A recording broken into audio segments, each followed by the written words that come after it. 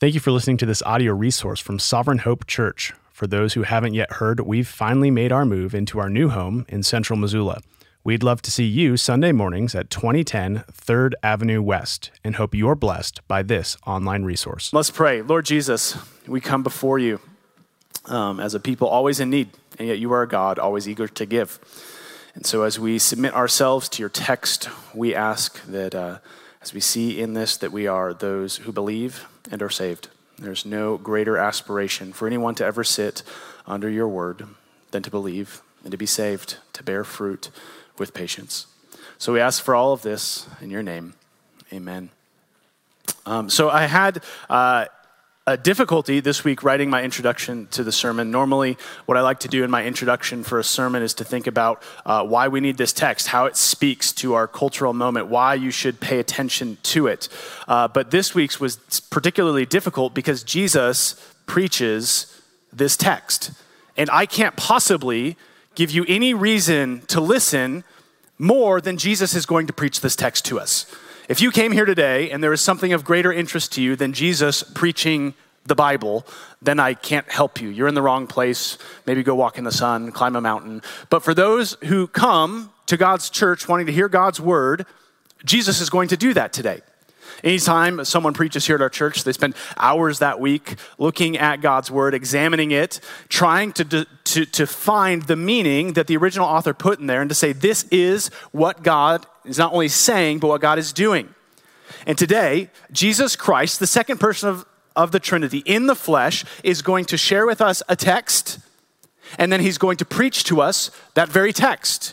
He's going to tell us what it means and how to apply it, which means I have the very difficult job, if you know me, of just not screwing up, of letting God's word preach itself. And yet it's actually in the simplicity of today's text. Jesus gives a parable, Jesus preaches a parable. That's it. But it's the simplicity of this pattern that reveals our need for it. Because none of you in here will have a problem understanding the text. But what the parable of the sower goes on to show is that the problem is not with our ears. The problem is with our hearts. And this is the big picture we're going to see today in this passage is this. It is that Jesus helps our hearts hear the word of God, hold the word of God, and bear fruit from the word of God. And if you haven't yet opened your Bibles to Luke chapter 8, we've been working through the Gospel of Luke, and we're going to see this in two ways. First, in Jesus' giving of the parable, that is verses 4 through 10, we're going to see parables and privileges. That's where we see the joy of walking with Jesus. And then in verses 11 through 15, this Jesus' preaching on his own parable. We're going to see dirt and diagnostics, and that's how Jesus teaches us together to assess our own hearts. And so to begin, let's read the first portion of our text, Luke chapter 8, verses 4 through 10. And when a great crowd was gathering and people from town after town came to him, he said in a parable, that is Jesus, a sower went out to sow his seed. And as he sowed, some fell along the path and was trampled underfoot, and the birds of the air devoured it. And some fell on the rock, and as it grew, it withered away because it had no moisture. And some fell among thorns, and the thorns grew up with it and choked it. And some fell into good soil and grew and yielded 100-fold. And he said to those things, and as he said these things, he called out in the world's greatest dad joke, speaking of ears of corn, he who has ears to hear, let him hear. It wasn't actually a dad joke. Anyway, I laugh at it. Verse 9. When his disciples asked him what this parable meant, he said, to you it has been given to know the secrets of the kingdom of God. But for others, they're in parables, so that seeing they may not see and hearing they may not understand. So last week, if you were with us, Luke paused for a moment on the select men and these extraordinary women who were following Jesus and serving his ministry. And this week, Luke is adding to this context by showing us these swelling crowds that are gathering around Jesus. This isn't new in Luke, but what is new is Jesus has outgrown a local attraction. He's regional now. It's not just the crowds coming from the town he's in, People are coming from towns all around, town after town, to see Jesus. In the midst of all these growing crowds, Jesus gives a parable. A parable, you're probably familiar with it, it's just a literary type.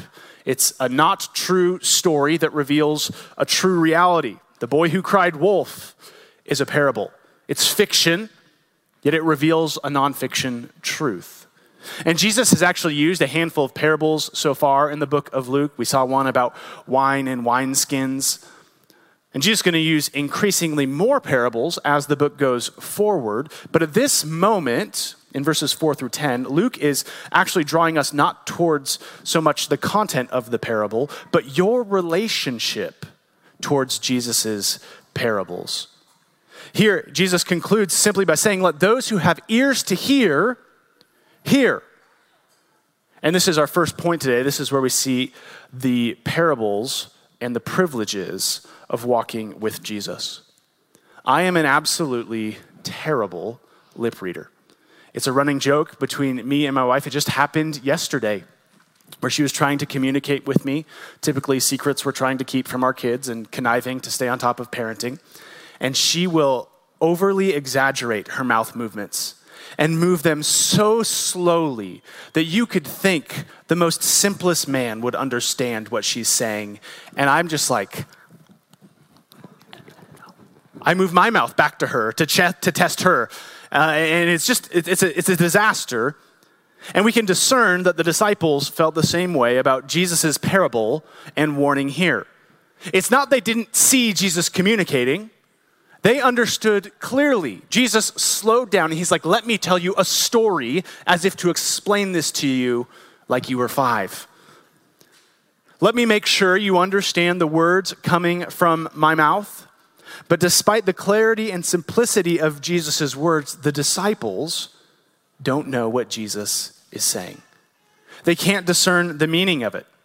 And you may feel you know this parable, right? This is the parable of the sower. When you think of parables, we typically think of probably the parable of the Good Samaritan or the parable of the sower. If you've been around in the church, this is like the cream of the crop.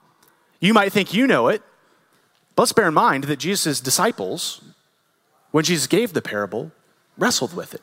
They didn't know what to do with this story. And so they come and they ask Jesus a question. And to answer their question, Jesus shares with them an Old Testament prophecy. We see this again in verses 9 through 10. And when his disciples asked him what this parable meant, he said, to you it has been given to know the secrets of the kingdom of God. But for others, they are in parables, so that seeing they may not see, and hearing they may not understand.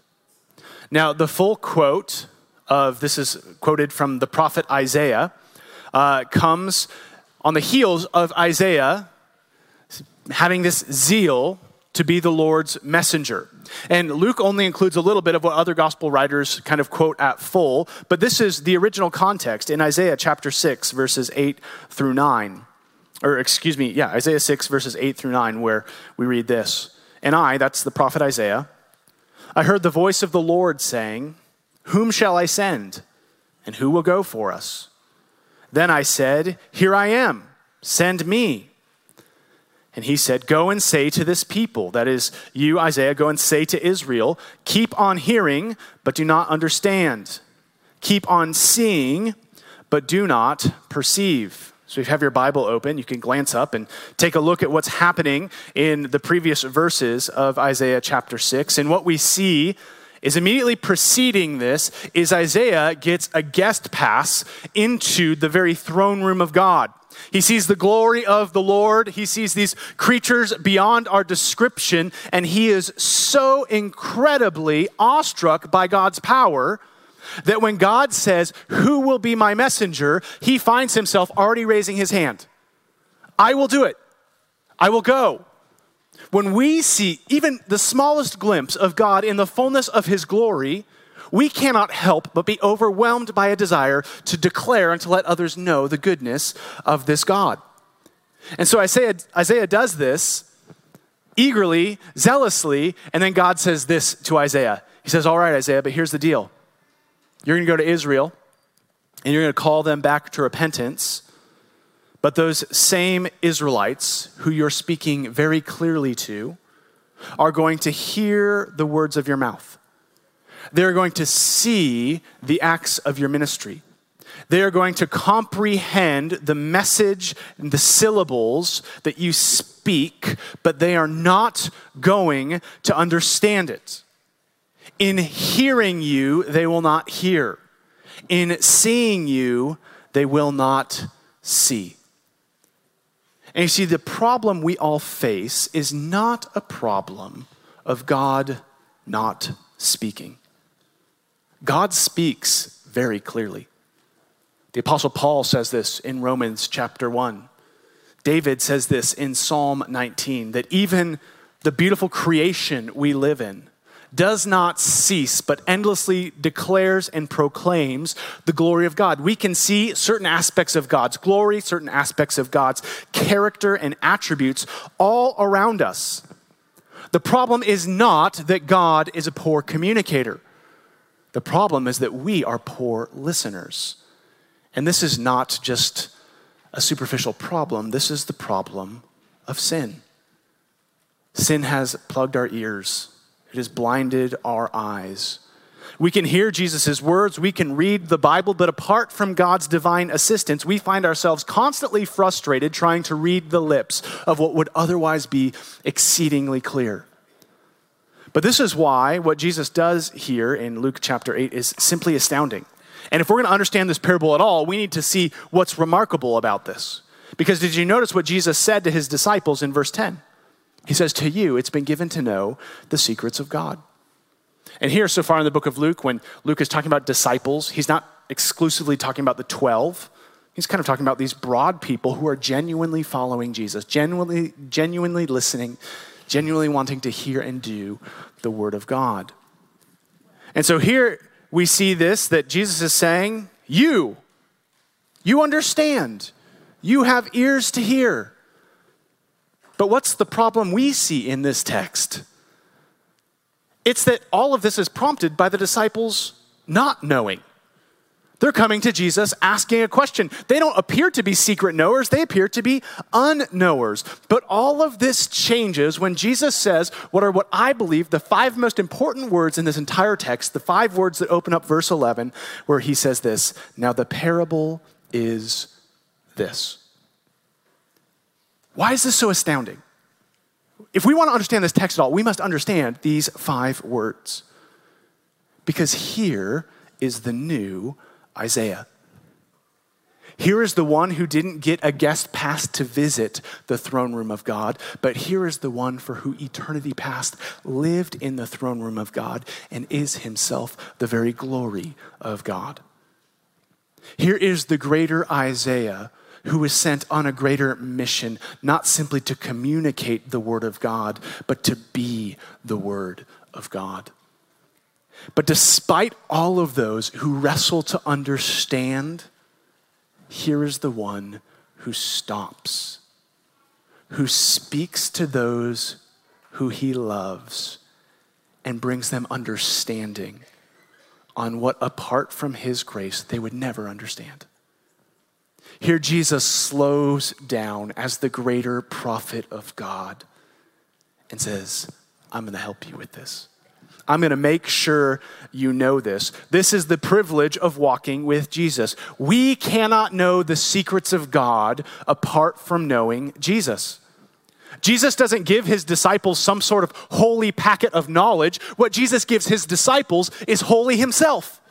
It is a relationship with him. We're about to look at a parable about the word of God and its reception, but let's not skip past the one here who goes to great lengths to stop, to consider, and to make sure that it doesn't stay in the ears, but it progresses to the heart. You see, the kingdom of God is a mystery. If you've been with us in the book of Luke, we've seen this mystery. It's a paradox. How is it that the least become the greatest? How is it that weakness is power? How is it that death is life? How is it that repentance is purity? How is it that holiness can meet with love? All of this is a mystery. In fact, the word translated in the ESV here in verse 10 as secret is literally in the Greek mysteria. It's a mystery. But with Jesus, the mystery is given to us. The mystery is revealed to us. When Paul defines his ministry in Colossians 1, he says that he has been given the task to declare the mystery of God. And then he goes on to say what the mystery is. God's terrible at keeping secrets. He tells it to us openly. And he says, what is this mystery? It is Christ in you. And then he goes on to say, for what does he preach all of this? Towards what end? That all might be mature in Christ. The mystery of God, the will of the Father, the power of the triune Godhead is that Christ would be in you. And you see, when we try to make sense of the world, we try to make sense of our circumstances, we generally think of it in terms of knowledge and information. And that's helpful and that's good. There is knowledge and there's information in God's word. But the Bible presents as a chief source of orientation, a chief source of grounding and of knowledge, not a knowledge about God, but a knowledge of God. This is what we saw if you were with us last summer when we were working through the book of Proverbs. When God speaks of wisdom, when Solomon is trying to paint a picture of what it's like to know the things of God, he doesn't paint it as simply a packet of understanding, or even primarily as a piece of food that we take and we consume, and now we're satisfied. But do you remember the primary allegory that's used to describe wisdom? Wisdom is portrayed as a beautiful woman, as an intimate lover, as a deep friend. To know the secrets of the kingdom of God, to know the gospel of Jesus Christ is to not know a thing. It is to know a person. The person who comes to those who can't hear, the person who comes to those who are struggling to understand and says, let me tell it to you. Let me make sure you know it.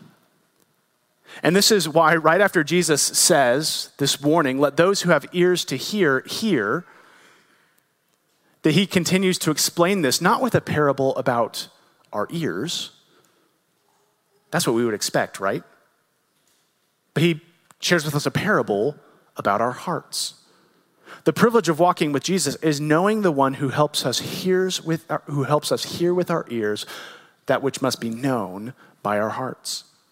To walk with Jesus is the safest place to come in our ignorance. To walk with Jesus is the safest place to come with our questions. To walk with Jesus is the safest place to come with our fears and our concerns and our limitations, because to walk with Jesus is to walk with Jesus. And that is the secret of God.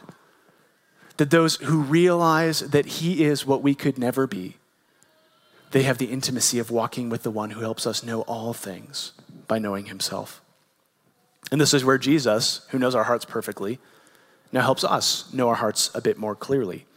He begins to preach to us his own parable, and this is our second point this morning. This is dirt and diagnostics. The privilege of walking with Jesus is he teaches us, he loves us, he wants to help us, but what does he want to help us do? Diagnose and know our own hearts. And so here is Jesus' mystery-revealing explanation of this parable in verses 11 through 15. Now the parable is this: the seed is the word of God. The ones along the path are those who have heard. Then the devil comes and takes away the word from their hearts, so they may not believe and be saved. And the ones on the rock are those who, when they hear the word, receive it with joy. But these have no root. They believe for a while, and in a time of testing, fall away. And as for what fell among the thorns, they are those who hear, but as they go on their way, they are choked by the cares and the riches and the pleasures of life, and their fruit does not mature. As for that in the good soil, they are those who, hearing the word, hold it fast in an honest and good heart, and bear fruit with patience. So you've probably heard this story as the parable of the sower, but upon reading it, it's not the parable of the sower. It's not even the parable of the seed. It's the parable of the soil. The sower and the seed matter, but what Jesus is directing us to is the heart of the recipient of the seed. That's what matters. That's what Jesus wants these people to take away. And to the modern reader, that is the Missoulian who faithfully goes to the farmer's market to feel nice and agrarian, we probably need some more help understanding this than what we can get downtown. Because in looking at this, it looks like the sower might be a really bad farmer. He's throwing his seed everywhere. It's on paths, it's in good soil, it's on rocky soil. But this isn't the sign of an indiscriminate and foolish farmer. This was actually the practice of the day. What would happen during that time is you would sow first and plow afterwards. So a farmer would go out to a field and he would scatter his seed everywhere, and then they'd take the plow and they'd hook it to the ox and they would go and till it, and the tilling would bury the seed under it. But what would happen is if the plow discovered in its going that there was a game trail or a walking path that cut across the field, that ground wouldn't break up as nicely and it would stay hard packed. Or maybe beneath what looked to be good soil, once the till went by, you would see that it was bad soil. It was rocky soil. And this is a really important context for us when we understand what Luke shared with us in verse 4. And that is that Jesus is addressing crowds of people who at this time are completely untilled. What are the hearts of all these followers? We don't know, but by the end of Luke, we certainly know that not all of these people are true disciples of Jesus. We'll talk more about that even next week. Who is it that is part of Jesus' family? Of the many who followed Jesus, there were many, many hearts. And the quality of those hearts, the utility of the ears which heard, would be revealed over time as the message of the gospel interacted with the unique ecosystem of the heart of its hearer. And in one sense, this parable explains even our own experience in church. That is, in a room of this size, we are all hearing the same words. None of you is hearing another preacher at this moment. And yet there will be many varied responses to this. It's not because the power of the gospel is any more or any less. It's because each of us sit with a unique shape of our heart and an ecosystem. And Jesus wants you to soberly assess and to understand what your heart might be and how you might move forward. Though the word of God has been spread broadly wherever the gospel is preached, there are threats to that gospel wherever it is preached. If you've ever had an infant, I remember the first time we had our son, the world seemed pretty safe. We were big, strong grown-ups. And then you have a baby and you realize everything in this world wants to kill it. It's a dangerous place. And that's the clearest reality of this world. We often think this world is like heaven, but everything in this world is dangerous. That's why we need the gospel. That's why Christ came and died on a cross. Not because we were doing all right, but because we were in danger. There are threats everywhere to God's word. The New Testament writers generally speak about these threats in three ways. They speak of the world, the flesh, and the devil. That is, our external circumstances in the world. That is, when it becomes 102 degrees and you are hot and frustrated with your family.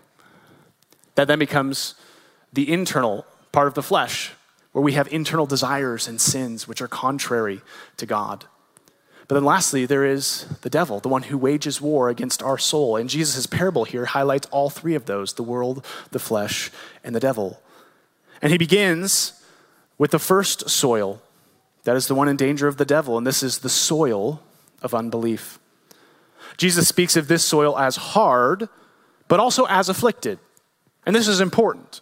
It is hardened by its own sin, but it is also the one who has things stolen away from it by the devil. If you ever hiked in Montana, you know that if you are to see a cute little baby bear, that's not where our logic ends, right? Because wherever we encounter a cub, we know and begin to look for what? For mom. As Christians, we ought to know that wherever the gospel is preached, the devil lurks nearby, wishing to rob and destroy what the Lord has sown. The devil knows he needs to not do anything except remove the gospel from you. Without the gospel, without the word of life, without the message that Jesus Christ did everything required to save sinners and restore us to God, we have no hope. He wants to snatch away your attention And so that we do not have the power of the seed and the nearness of our message to us. That message, as simple as it seems, the good news, we summarize it here, the good news that Jesus did everything required to save sinners and restore us to God, is the very power of God. God cannot reveal his power in anything more than the message of Jesus Christ. Do you realize that? God could stop the sun in the sky. He could cause the earth to split in two. And yet the most powerful display of God's glory is in the act and message that Jesus did everything required to save sinners and restore us to God. There is nothing more powerful than all of that, and therefore there is nothing more dangerous to the devil than that message close to your heart. My guess here is that most of us, if you're here today, didn't diagnose yourself in this category. In fact, if you claim to believe the gospel at all, this text isn't meant to produce in you paranoia, but it's actually meant to produce in you confidence too. The Holy Spirit inside of you would want to be assured that an outright rejection of the gospel does not typify your heart. In fact, one cannot be a Christian and simultaneously be one who does not have the gospel. Look at how Peter talks about the believer's relationship to the word of God in 1 Peter 1. Having purified your souls by obedience to the truth, for sincere brotherly love, love one another earnestly from a pure heart, since you have been born again, not of perishable seed, but of the imperishable, through the living and abiding word of God. For all flesh is like grass, and all its glory like the flower of the grass. The grass withers, the flower falls, but the word of the Lord remains forever. And this word is the good news. That is literally the gospel that was preached to you. To be a Christian is not to be a hardened unbeliever. Now we ought to, and we'll talk about this in the second soil, we ought to be cautious of where, as believers, we let unbelief creep into our hearts. But for the time being, I want to make 2 points of application for us here in the first soil. And the first is this: we need to be aware and to be informed that the devil is not a myth or a figment of our imagination. He is real, and he is really against you. Peter, later on, we just read Peter in 1 Peter 1 about the living and abiding word of God. At the end of his chapter, he speaks and says, be sober-minded. Be watchful. The enemy, your devil, prowls around like a roaring lion looking for someone to devour. I don't know what you think about the devil, but I know the devil doesn't care as long as you don't think about the devil. The devil would like you to not think of him. He would like you to have wrong thoughts about him. He would like you to perhaps think that he is the only problem you have and you have no problem with sin in your own heart. Or perhaps he would like you to think that the devil is mystical and scary and seems like this spiritual battle that is too ethereal for us to understand in our modern mind. He doesn't care what you think as long as you don't think about him. But we must not be caught off guard. Secondly, and this is why we ought not be caught off guard, is notice in this text the competing desires of the Lord and of the devil. The sower would have you receive the seed, believe the seed, and be saved by the seed. But the devil snatches that seed for the specific purpose of what? So that you will not believe and be saved. The path to salvation is very clear. If you want to know what it takes to be saved, believe the gospel. That is it. That's the simplicity of it. But how desperate the work of the devil is to keep you from the power of the seed from cracking the surface of your heart. And so if you are here today, and it just so happens that you are consciously this soil, that maybe you came here with your family, maybe you wandered in wanting to know what it is you're against, I want to say 2 things to you. First, I'm glad you're here. I hope that you would introduce yourself to me, that we could talk more about the gospel. But second, what this soil reveals is that your rejection of the gospel is not a sign of your intellectual achievement or independent strength and autonomy. It is actually a sign of your affliction and your slavery, that you are not one who has intellect and has rejected. You are one who has not. You are one where the very thing that saves you is robbed and taken from you. But there is hope even for you. Consider Paul's words In 2 Corinthians 4, verses 4 through 6. He says, in their case, the God of this world has blinded the minds of unbelievers to keep them from seeing the light of the gospel of the glory of Christ, who is the image of God. For what we proclaim is not ourselves, but Jesus Christ is Lord, with ourselves as servants for Jesus' sake. So what is the good news for those who cannot see? For God, who said, let light shine out of darkness, has shone in our hearts to give the light of the knowledge of the glory of God in the face of Jesus Christ. He says earlier in 2 Corinthians 3:16, he says, but when one turns to the Lord, the veil is removed. If this is you, if the devil has snatched away what the Lord has sown, the solution is simple. Turn to Jesus. See the glory of God in the face of Jesus Christ. If you go look at fields, you'll see fake owls or scarecrows to scare away the birds that would snatch away what the farmer wishes to grow. But at the center of the field of his crop, the Lord has fixed a cross, that all who look upon it might find the refuge and relief they need. Turn to him. There is no greater power than this.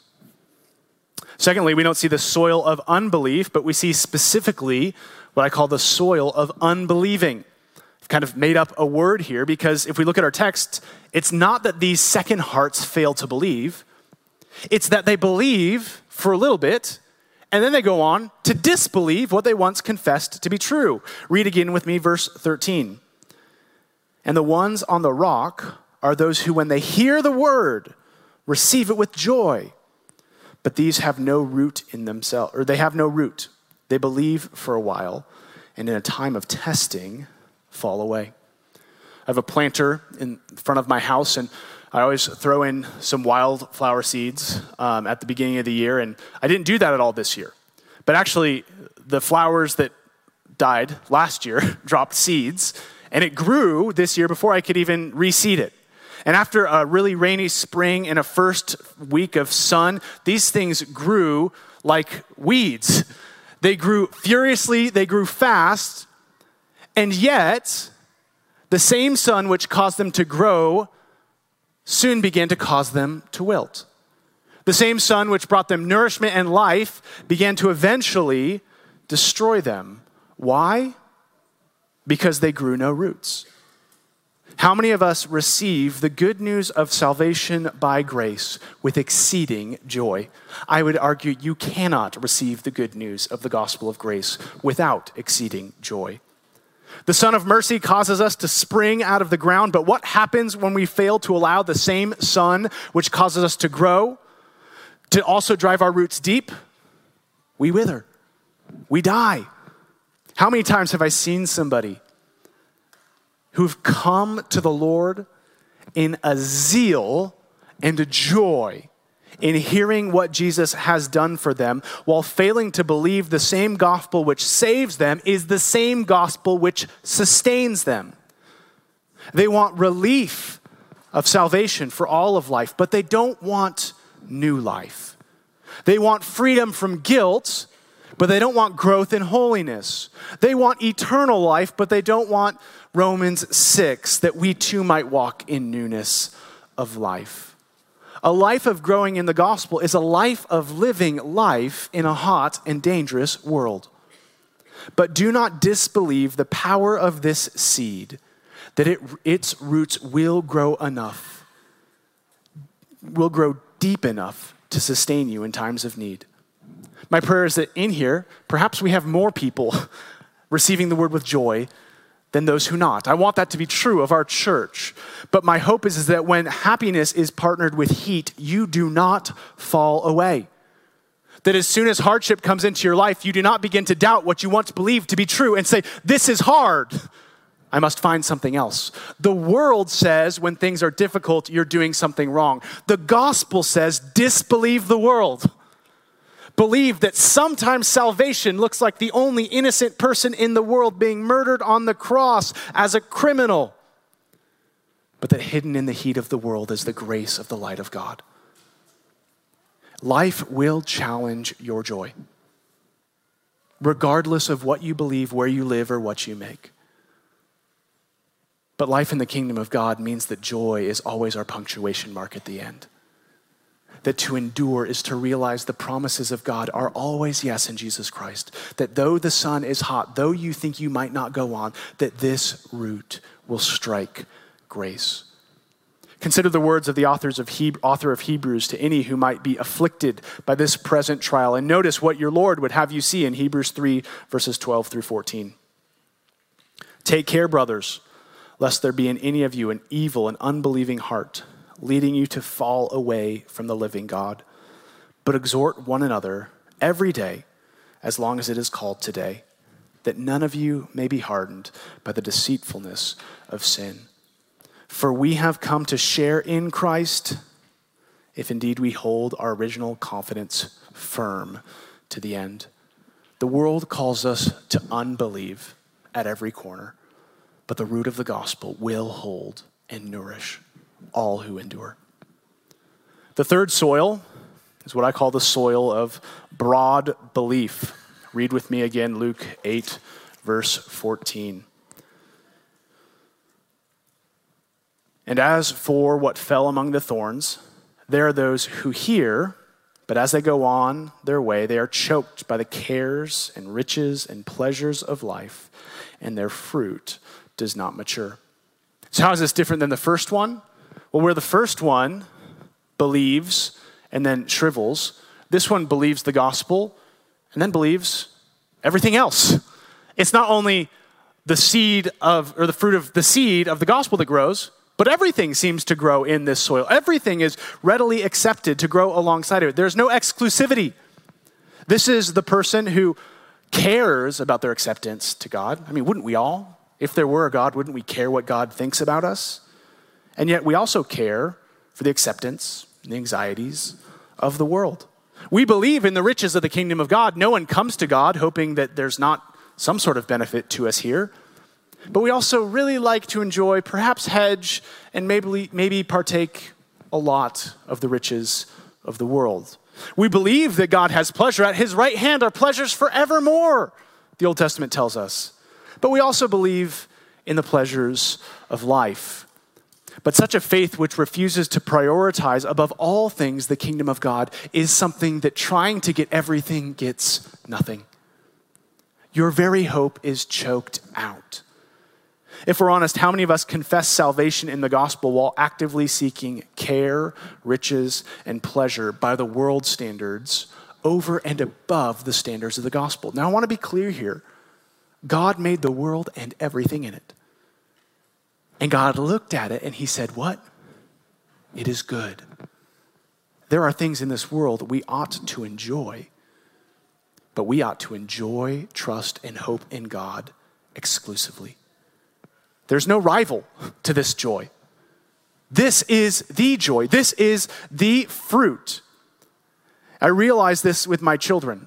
Oftentimes they get frustrated over a broken toy, and I begin to tell them, like, it's okay to be sad. Like, that's all right. Things break. Things get lost. It's not that we shouldn't have emotions. But there are times where, in their lack of maturity, this loss just causes them to spiral and lose all control, all sense of perspective. And what I say is, if this thing has this much control over your life, then it would do well for us to get rid of it. To not have it here.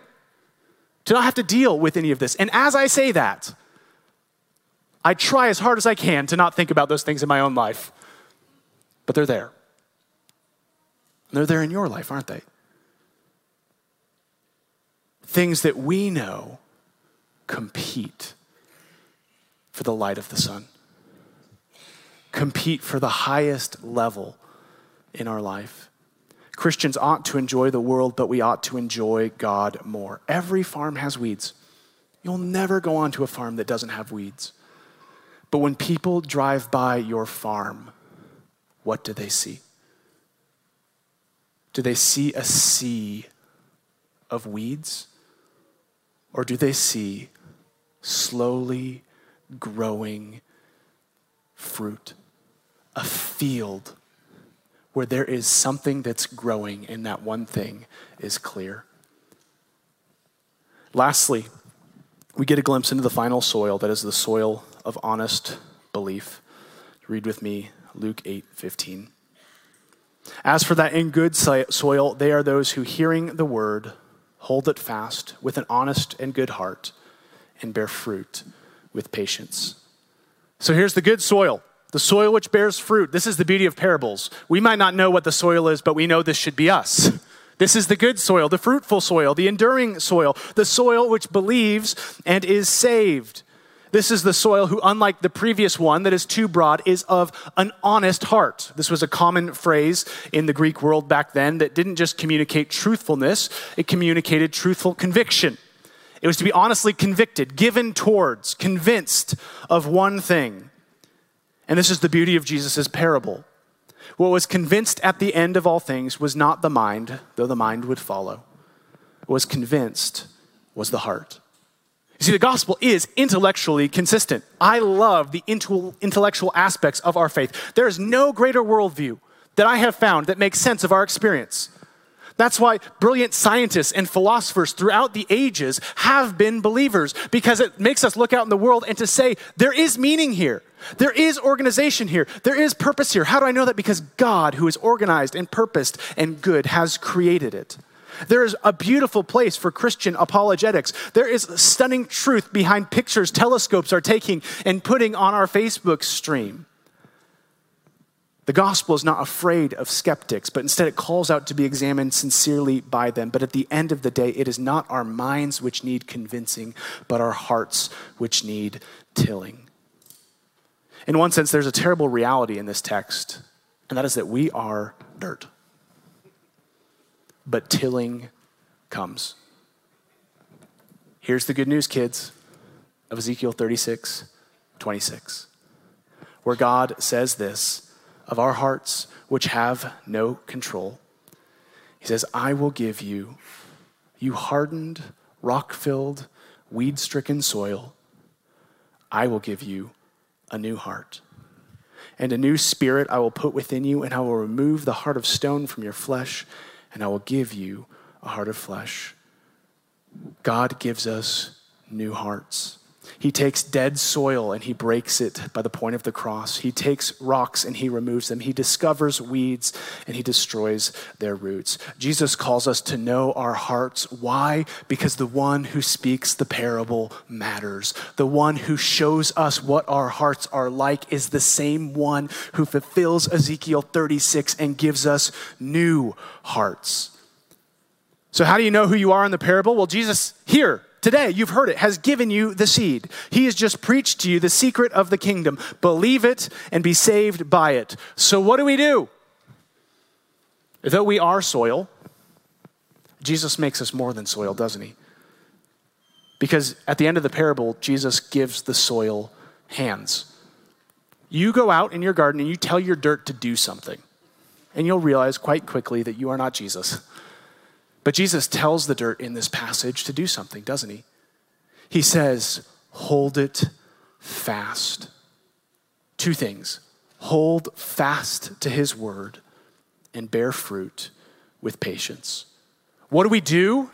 We hold fast and we bear fruit. I remember on vacation once when my son was just around 2 years old, and we were on a boat that took us to this small picturesque island. But there's a reef around it, so we couldn't land the boat at it. And then the lady told us that she had no life jackets. And all of us, I'm not the only guilty party here, all of us said, that's no problem. We'll just jump in and swim. And so I grabbed my son and I jumped into the waters.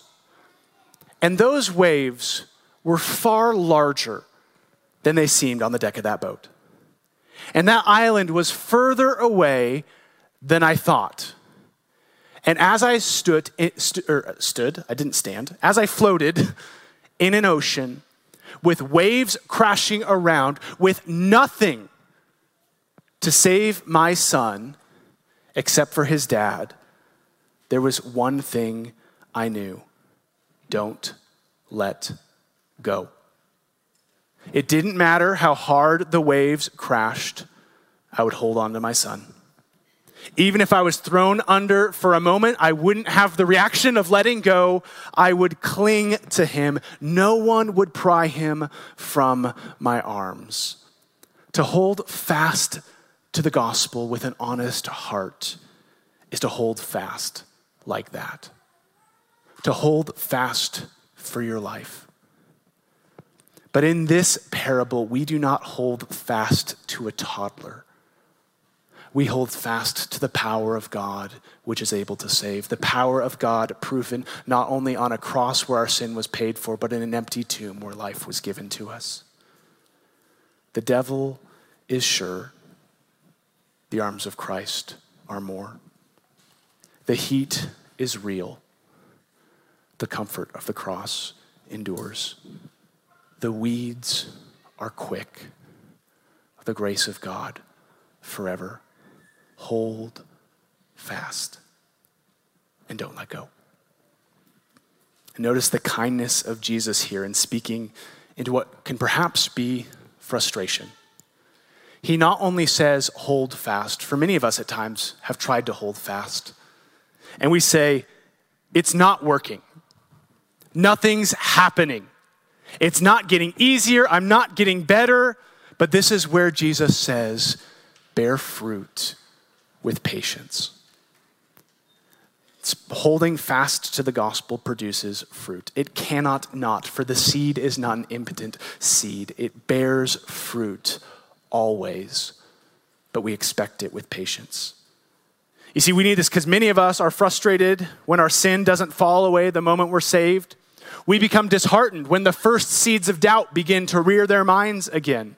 We become anxious when long-standing sin issues don't immediately resolve within ourselves, when conflict arises in our own hearts and in our communities. But bear fruit patiently. Our world does not understand this. Do you realize when you buy things at Amazon, they're like, we'll pay you money to wait. It's like, here's $25 if you could wait till Wednesday. They're like, nope, gotta have it now. We fail at waiting, but the secrets of the kingdom of God is that eternity is at stake. And we have nothing to lose. Bear fruit patiently. Hold to the seed and trust it.